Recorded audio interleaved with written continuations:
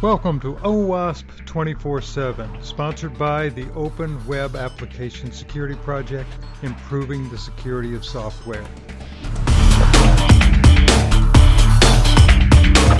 With support from the Nexus Community Project, supporting millions of open source developers worldwide, and CAT-SCAN from Proactive Risk. Hi, this is Mark Miller with OWASP 24/7. Today we're continuing our series of interviews with prospective board candidates for the OWASP board. Today we've got Bill Corey from Luxembourg in Europe. Morning, Bill. Good morning. And then we have Josh Sokol in Austin, Texas. Morning, Josh. Good morning. Hey, everybody. So let's see, Europe and Texas. It seems like a big dichotomy here. We should have a fun time. The first thing that I'd like to do, Bill, I want to start with you. Can you give people a background on your work with OWASP? What have you been working on? In the last couple of years, I've been working on the governance for OWASP. Right now, actually, I'm involved in changing some wording on how many meetings the board of directors have to attend. Otherwise, it triggers a vote of confidence. And so I've, just yesterday, and I'm reading through it right now, people's opinions from the board and proposing new text to our bylaws. Are you affiliated with any specific chapter? That's a good question. We have a chapter here in Luxembourg, and it's part of the Benelux area, which is Belgium, Luxembourg, and Netherlands, but they don't meet regularly. Instead, what happens is one of the three countries hosts an annual conference, and that's the amount of activity. Well, Belgium has monthly meetings, or at least semi-periodic meetings, but Luxembourg we don't. We do the annual event. Josh, give us the background. You've been with OWASP quite a while, right? Yeah, so I've been involved with OWASP for, I want to say, about 8.5, 9 years now. I've been involved in pretty much any facet, everything from I started up working with the OWASP Austin chapter and just kind of helping to make rooms for meetings and things like that, reservations. From there, I ended up taking over as president of the Austin chapter. From there, I ended up handing that over to somebody else, and I began serving on the Global Chapters Committee. And then just under 2 years ago, I got elected to the OWASP Global Board of Directors, and I've had an interesting time with that, and interesting enough and exciting enough that I decided to run again for a second term. I think that leads to my first question, Josh, and that would be, you've already been there, you've already done this. Why are you running again? I'm running again for a lot of the same reasons that I ran the first time. In general, I care about OWASP. I've been active from a chapter perspective for almost 9 years, and when I originally started getting involved with OWASP, I saw a lot of things kind of going sideways with policies that would affect my ability to do my job as a chapter leader. And so, originally I kind of volunteered for the chapter committee, and then some things happened and the committees were eliminated. And so, I found myself literally without a voice in OWASP. And, a lot of it was just pinging the board, hey, you guys should do this, you should do this. And it got to a point where it was either, put up or shut up. And so I basically decided, it's time for me to run for the board, and I ran for the board. And, I really felt that our chapters needed someone with a strong passion for OWASP, with a strong passion for the chapters that could represent their interests without being held accountable to some sort of a vendor that sells security products or services or things like that. Bill, you being in Europe, it's interesting. Why are you running? Yeah, so I've been involved in OWASP for many, many years, and I've actually run for the board of directors now. I think this is my third year running. And while I've never been elected, I keep running because I see OWASP with so much potential, and then I'm at times very disappointed by especially in the past, with some of the decisions that were made. And so originally that's why I started running, is because I wanted to change some things. But in the last few years, the board makeup has completely changed, and we have people like Josh on it now who have really turned things around. So now my interest in running is more from the standpoint that I would just like to have a vote at the table and bring the ideas that I have to it, and know that, because I'm on the board, it carries a lot more weight. Real quick, I was going to say, to Bill's credit, he's actually done an amazing job on the governance list and trying to help us as a board to create some new policies and things like that. And he's proposed a couple of text changes to the bylaws that the board has adopted. So he's had a level of involvement that goes far beyond kind of our average leader for at least the past year or so, from what I've seen. Thanks, Josh. I just wanted to quickly mention, it's interesting because when you were thinking of running for the board, you brought up on the governance list that there were some requirements for the board, such as attending in person, that personally would keep you from wanting to run on the board. And so, I thought that was really good, and we made a change, which is now being discussed to maybe revert it, but we made a change to the bylaws so that in-person meeting wasn't going to be required anymore. And I think it's important. I mean, that's why I'm involved in governance, is because we have people like Josh who contribute a lot to the community, but then when the rules are not set up right, that's a big problem because then it keeps people who could contribute quite a bit from participating.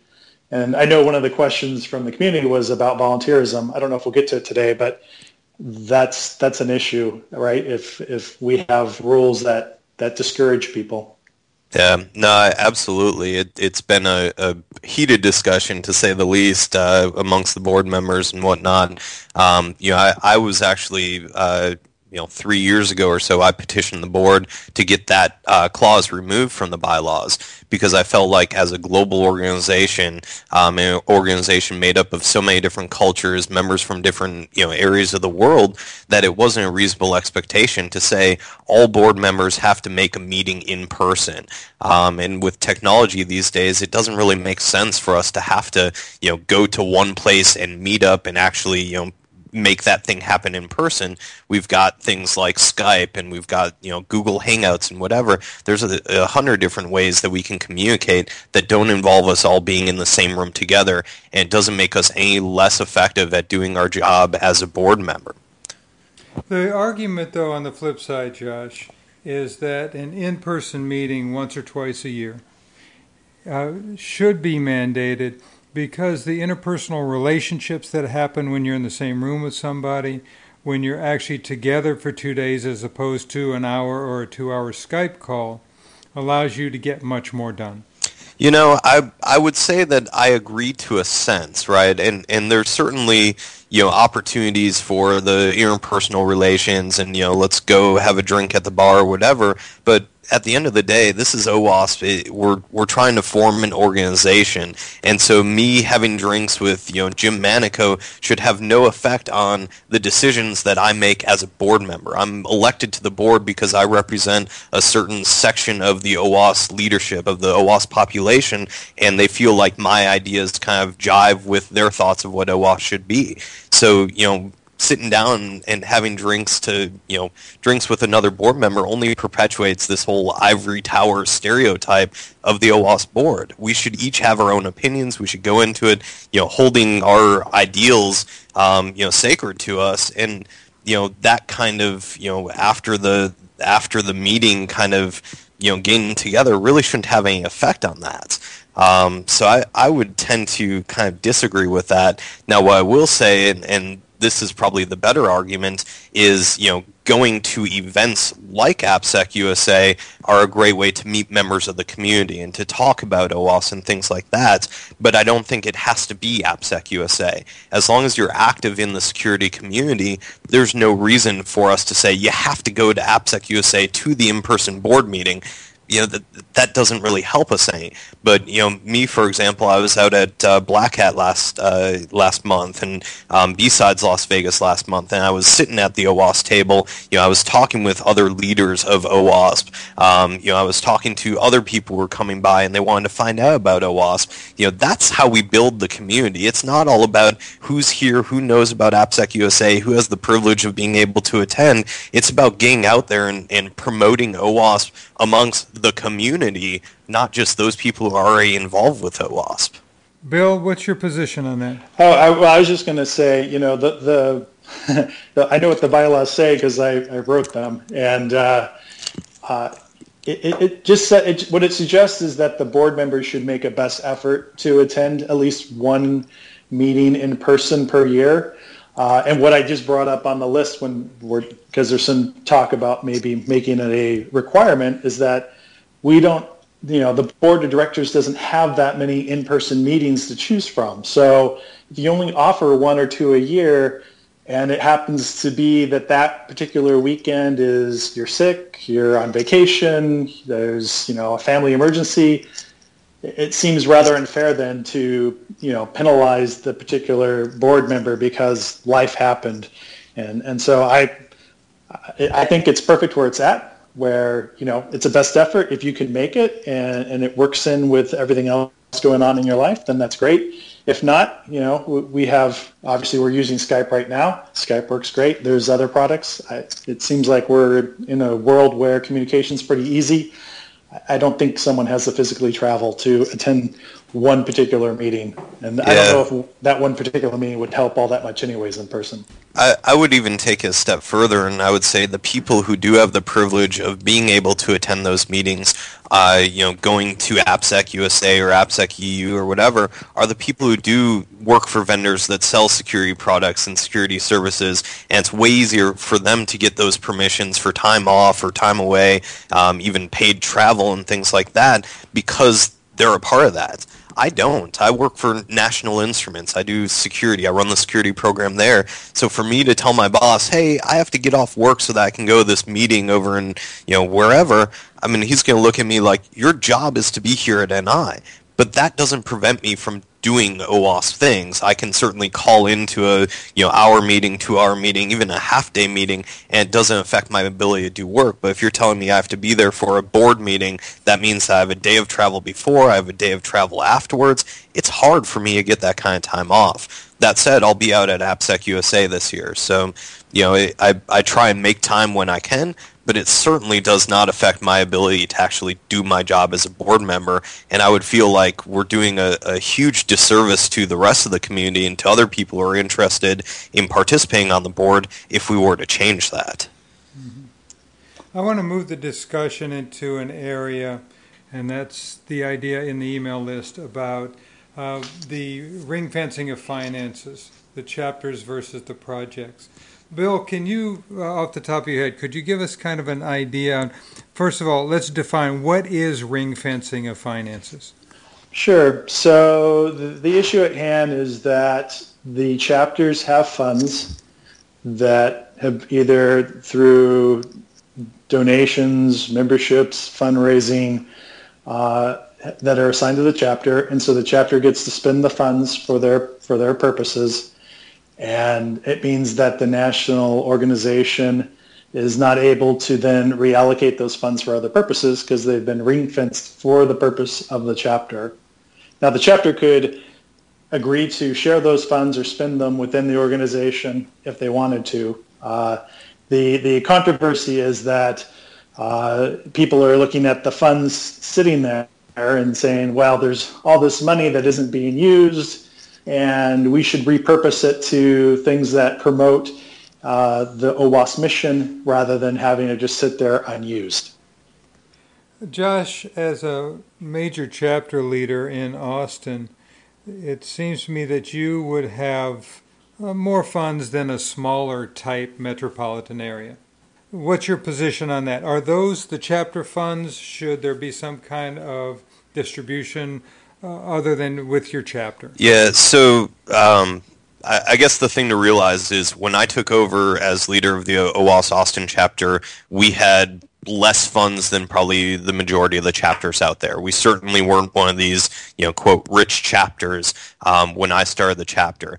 And what I came to realize is that as a chapter leader, I didn't really feel empowered to innovate. And the reason why was because every time I had an idea that I felt would further our chapter, that would attract more members to us and things like that, I had to go back to the foundation. I had to say, hey, I have this idea, can I get money for it? And Some of the time the answer was yes. Like, if it was, hey, we want to buy food for a meeting, it was like, yeah, we can do that. And some of the time the answer was no. And I felt like my hands were a little bit tied behind my back in terms of being able to make the chapter the best it could be.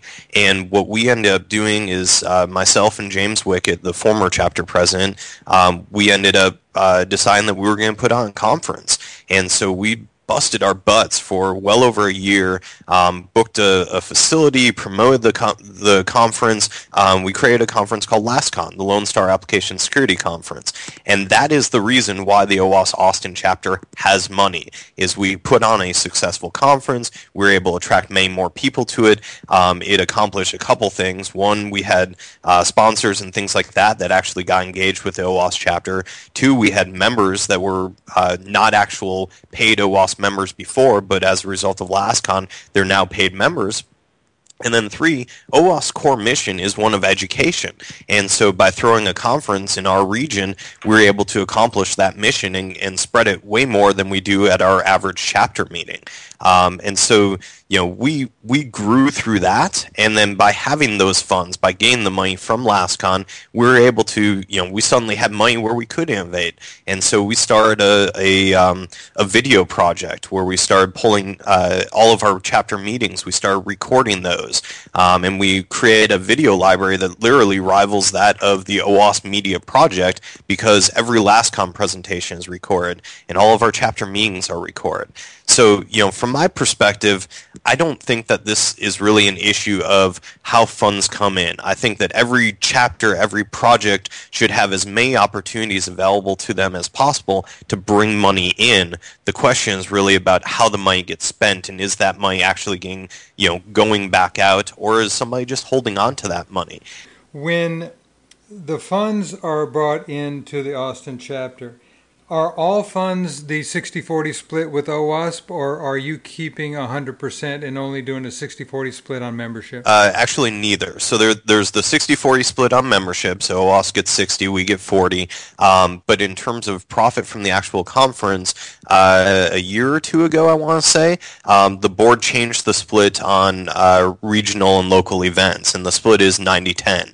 So the local chapter or the multiple chapters that are throwing the event, they get 90% of the funds. The OWASP Foundation gets 10% of the funds, and that helps to cover, things like the billing of the event and, taking money in and things like that, insurance and whatnot. So the chapters end up getting the majority of that. Now, that split should be very different for something like AppSec USA or AppSec EU, where it's, an OWASP event that the local chapter is helping to run versus an event that's almost entirely put on by the local chapter. Bill, one of the proposals that is coming up from other potential board members is that a chapter should sponsor a project or projects financially. Have you talked about that any?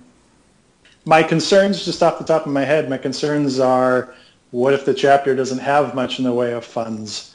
We have some chapters that, like in Luxembourg here, they only meet once a year, and so there's not a lot of financial, and the number of members is low. So I don't know what they would be sponsoring other than maybe sandwiches or something for a project. Well, with over $500,000 in excess funds, it seems like, and I'm just talking off the top of my head here, it seems as if a chapter could say, we want to help finance this project and go to the coffers of OWASP and request money that way. Is that a legitimate alternative? I'm with Josh in that I believe that the problem that everyone's bringing up is around stale funds. And if we have funds that are stale, that are not being used, then we're obligated as a nonprofit to use the funds that we have for the benefit of the mission of the organization. So if we have stale funds, then we need to identify those and use them. We also have an obligation to make sure that funds that are being spent in a way that's consistent with our mission, so that people are not throwing wild parties and it's just for their own personal benefit. So it's two sides of the same coin. So I think, as long as the chapters can demonstrate that they're using their funds and the funds are being used for the mission of OWASP, I think then it's their funds. That I think the chapter should be, they should be empowered to spend those funds as they want. It doesn't make any sense to alienate chapters, unless we don't want chapters and just want to have a national organization. Sure. Josh, what's your thoughts on projects being adopted by chapters? Yeah, so I would say if you want to know my whole kind of vision on the ring fence funds discussion and whatnot, on August 23rd I put a post to both the OWASP Board of Directors list and the OWASP Governance list, and I kind of highlight the background of the issue, and then I actually have a proposal for this as well. In terms of this specific proposal, I wasn't aware of this either, but I would say absolutely not. And the reason why is because by forcing a chapter, and Bill made a great point that not all chapters have money. In fact, it's actually a fairly small, maybe a dozen or so that have a significant amount of funds. But by forcing chapters to donate money to projects, we're just perpetuating this issue. And the issue ends up being, okay, let's say OWASP Austin donates $1,000 to ZAP, right? Well, ZAP already has $11,000 plus in their account already. So what do we just do? We just move funds from one bank account that belonged to a chapter to another project that had funds that wasn't already spending those funds. So in my view, this just perpetuates the issue. We're moving money around from one bank account to another. What we need to do instead is to focus on initiatives. And so, instead of saying, I'm going to donate X dollars to ZAP, ZAP is going to say, hey, we have this initiative. We want to hire a dude who's going to create this awesome infographic about how ZAP can be used to, test websites for security vulnerabilities. And we need $1,000 to make this happen. Who can donate to this? Right? And then at that level, me as a chapter leader can be like, that sounds awesome. I use ZAP. My people use ZAP. We should donate. Let's donate $1,000 to that initiative. That's how we get funds moving at OWASP, not by moving money from one bank account to another. It's by donating to a cause, donating to an idea that somebody has that makes sense to our community, that's going to help our community. That brings up the question then, Josh, specifically about accessibility to funds. And there has been a huge discussion based upon a couple podcasts I did last month on people not understanding or following the processes for getting funds and then complaining that it's hard to get funds. Are you of the position that funds are readily available and it's easy access to them? I would say that my experience as a chapter leader is that yes, funds are readily available. We have the OWASP community engagement funding buckets that don't get used, or at least historically have not gotten used up over the course of a year. So there are funds that are out there that are accessible. So I don't think that that's an issue. Now, what I've heard, and this hasn't been my personal experience, but I've heard some people within OWASP don't have the money to be able to expend something on their personal credit card and then request a reimbursement back. And so, something like that, I can understand where they would come, that issue would come across as, I don't have access to, funds. The I guess, flip side for that, or the solution for that, is if you have that problem, talk to somebody on the OWASP staff, talk to Kate or somebody like that, talk to Paul and say, hey, I need to pay for this thing, can you help me? And we have an OWASP credit card that they can use to charge that thing and make it happen. And I had a chapter leader that expressed this issue to me a few days back, and I said, look, dude, if you have some sort of a need that's within the bounds of OWASP and it's justified for spending, let me know. I'll pay for it on my personal credit card and I'll request the reimbursement. It takes less than a week. I get a check in the mail. I deposit it into my bank. I get paid back before the credit card statement ever comes. I've never personally had that issue, but I understand that there are others in the community who say that they have. Bill, the issue that I am hearing along this line is that the process is not transparent. And I just heard what Josh said about, contact specific people, but that's not a process. Do you know of a process, or would you support the documentation of a process for requesting funds? A mature organization is going to have a process by which these types of things are handled.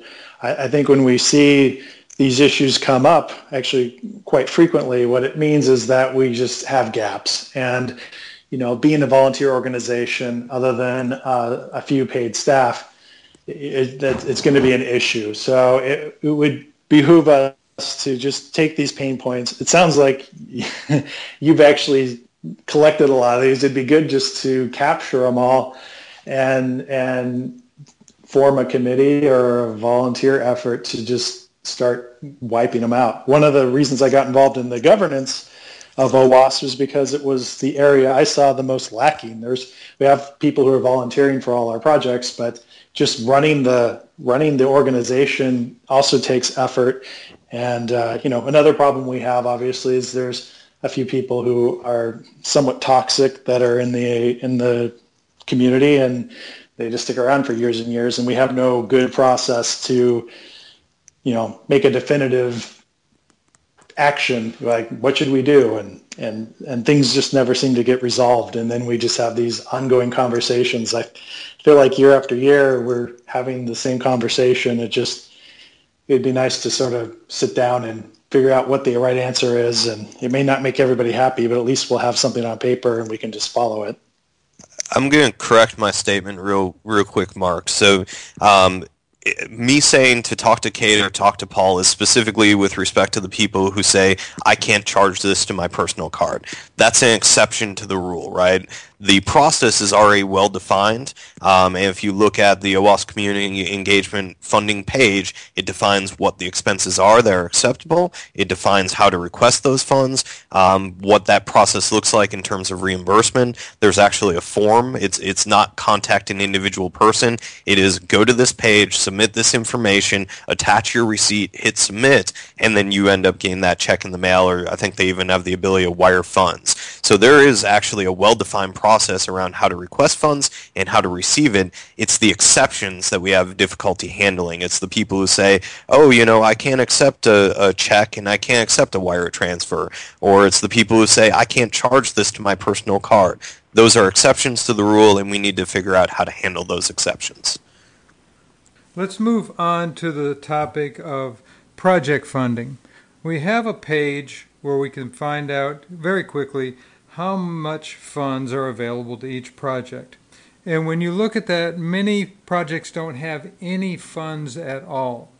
First of all, is it a problem because project leaders don't need or want funding, or do they not know it's available? And second of all, are there limitations that are stopping people from requesting the funding because they don't think it's worth it? Bill, any ideas on that? I've never led a project at OWASP. I've participated in a variety of them, so I can't speak to why they may or may not request funds. If you look at the different projects that OWASP has, it's got a ton of them. Obviously some of them have more funding needs than others.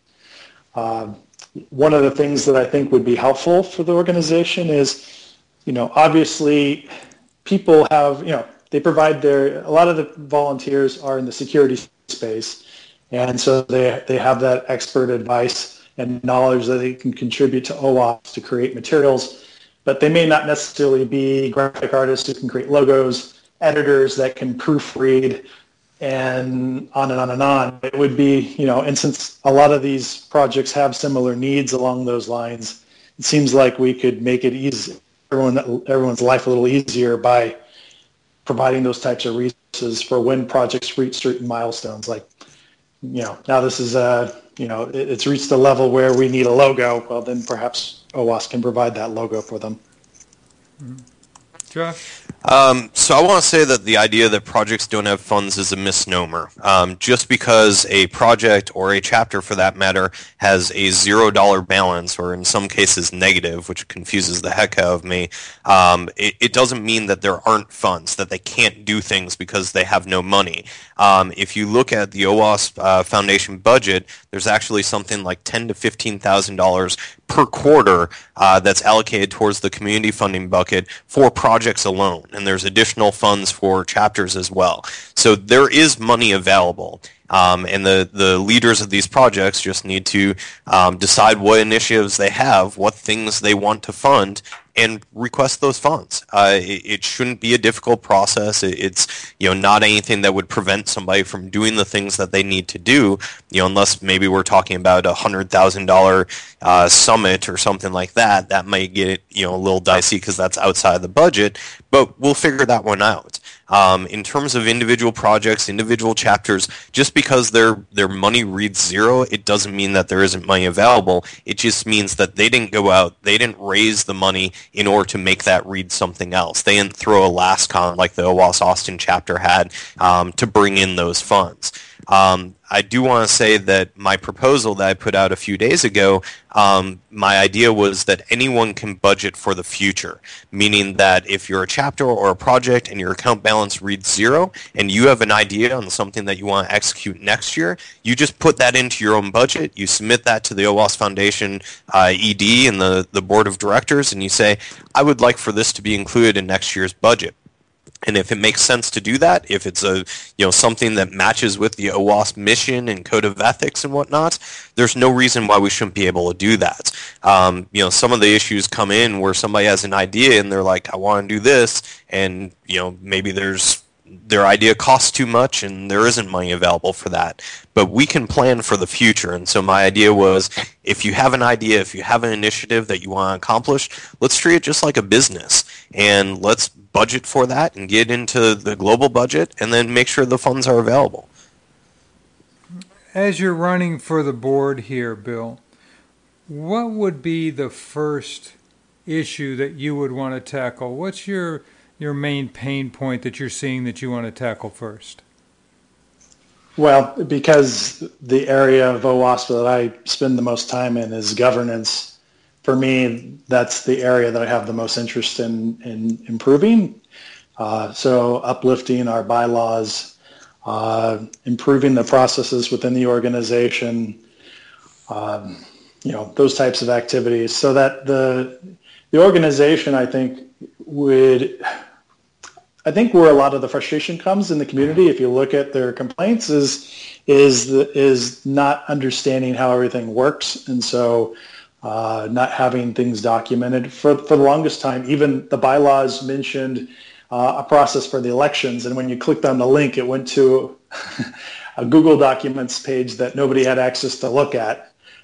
So, you know what I mean? It's those types of things where there's small things, right? But they're things that are important. Just when you have a professional organization and you want to attract people to come give their money, give their time, give their energy, the small things matter as far as making sure that you put on a good appearance. And so that's the area that I'm most interested in working on.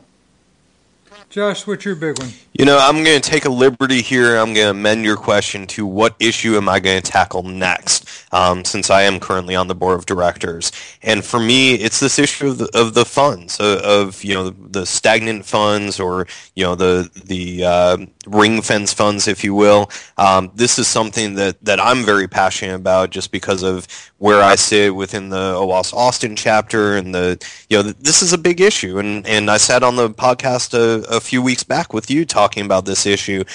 This is something that has lingered for far too long within the OWASP organization, and it's something that we need to tackle. And so, my goal, whether I get elected or not, is before I finish out this term, before the end of December, I want to have a solution for this problem. And so, like I said, I put out a proposal a few days ago on the governance and the board list. I'm kicking around ideas right now. We've had some good discussion around that, and my goal is to take that proposal and turn it into a very formal policy for how this all works before before the end of the year. So, Bill, one of the dilemmas that we have is that people are willing to volunteer for OWASP, but many times they don't know specifically what they can do to help. What would you do to help them through the process? So I agree with that sentiment. I think people who come into OWASP and are new to it perhaps are overwhelmed by the number of projects we have and the number of opportunities to volunteer. And I think something that OWASP could really do to help them give that valuable time is to point out projects where their help would be greatly appreciated, either based on their interests, or I guess if they're feeling lucky, they can spin the wheel of fortune and randomly assign to a project to help them out. And I think that'd be a great way to get to welcome in new members or new volunteers, and to put them to use their time and energy to help further the mission of OWASP. Josh? Yeah, so I would say my comments earlier about initiatives go for this topic as well.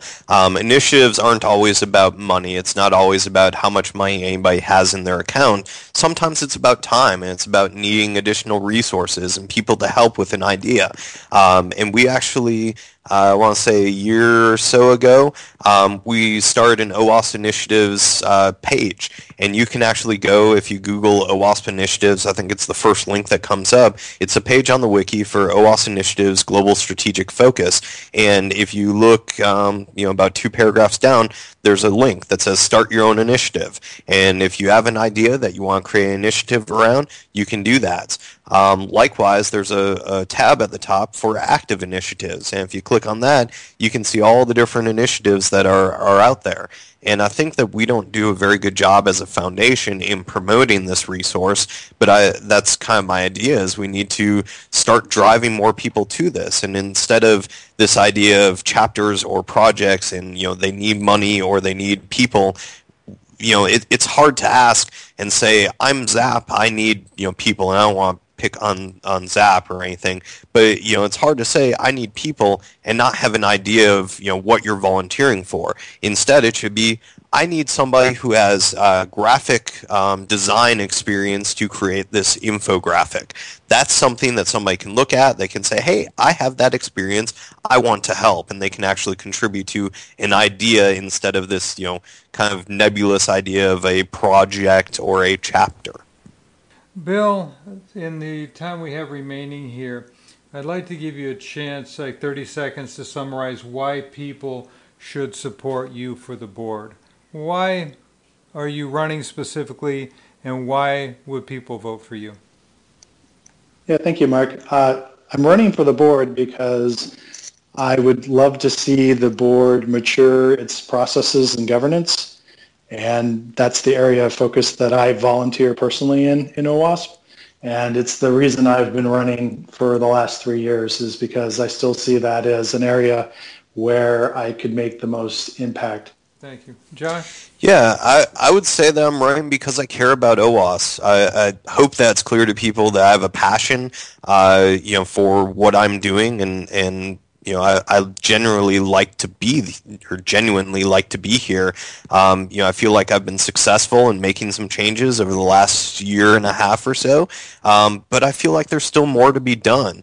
And so, my goal over, if I get reelected, is to continue doing what I've been doing, to challenge, the status quo, to say, hey, maybe this isn't the best way to do things, we should do this, to try and eliminate vendor focus from OWASP and make it more agnostic and, give the power back to the people, right? We want chapters and projects to have their say in how things work. A lot of the initiatives that we've done around the, bringing back the committees and things like that is all an effort that I've driven because I want to see, people be successful within OWASP. So, if I get reelected, my goal is to just keep doing what I've been doing. We've been talking to Bill Curry in Luxembourg, Europe, potential board member. Good luck to you, Bill. Thank you so much. And we've been talking to Josh Sokol in Austin, Texas, current board member running for re-election. Good luck to you, Josh. Thank you very much, Mark. Good luck to you too, Bill. Thank you. You have been listening to OWASP 24/7 with your host, Mark Miller. OWASP 24/7 is sponsored by the Open Web Application Security Project, improving the security of software. With support from the Nexus Community Project, supporting millions of open source developers worldwide, and CAT Scan from Proactive Risk.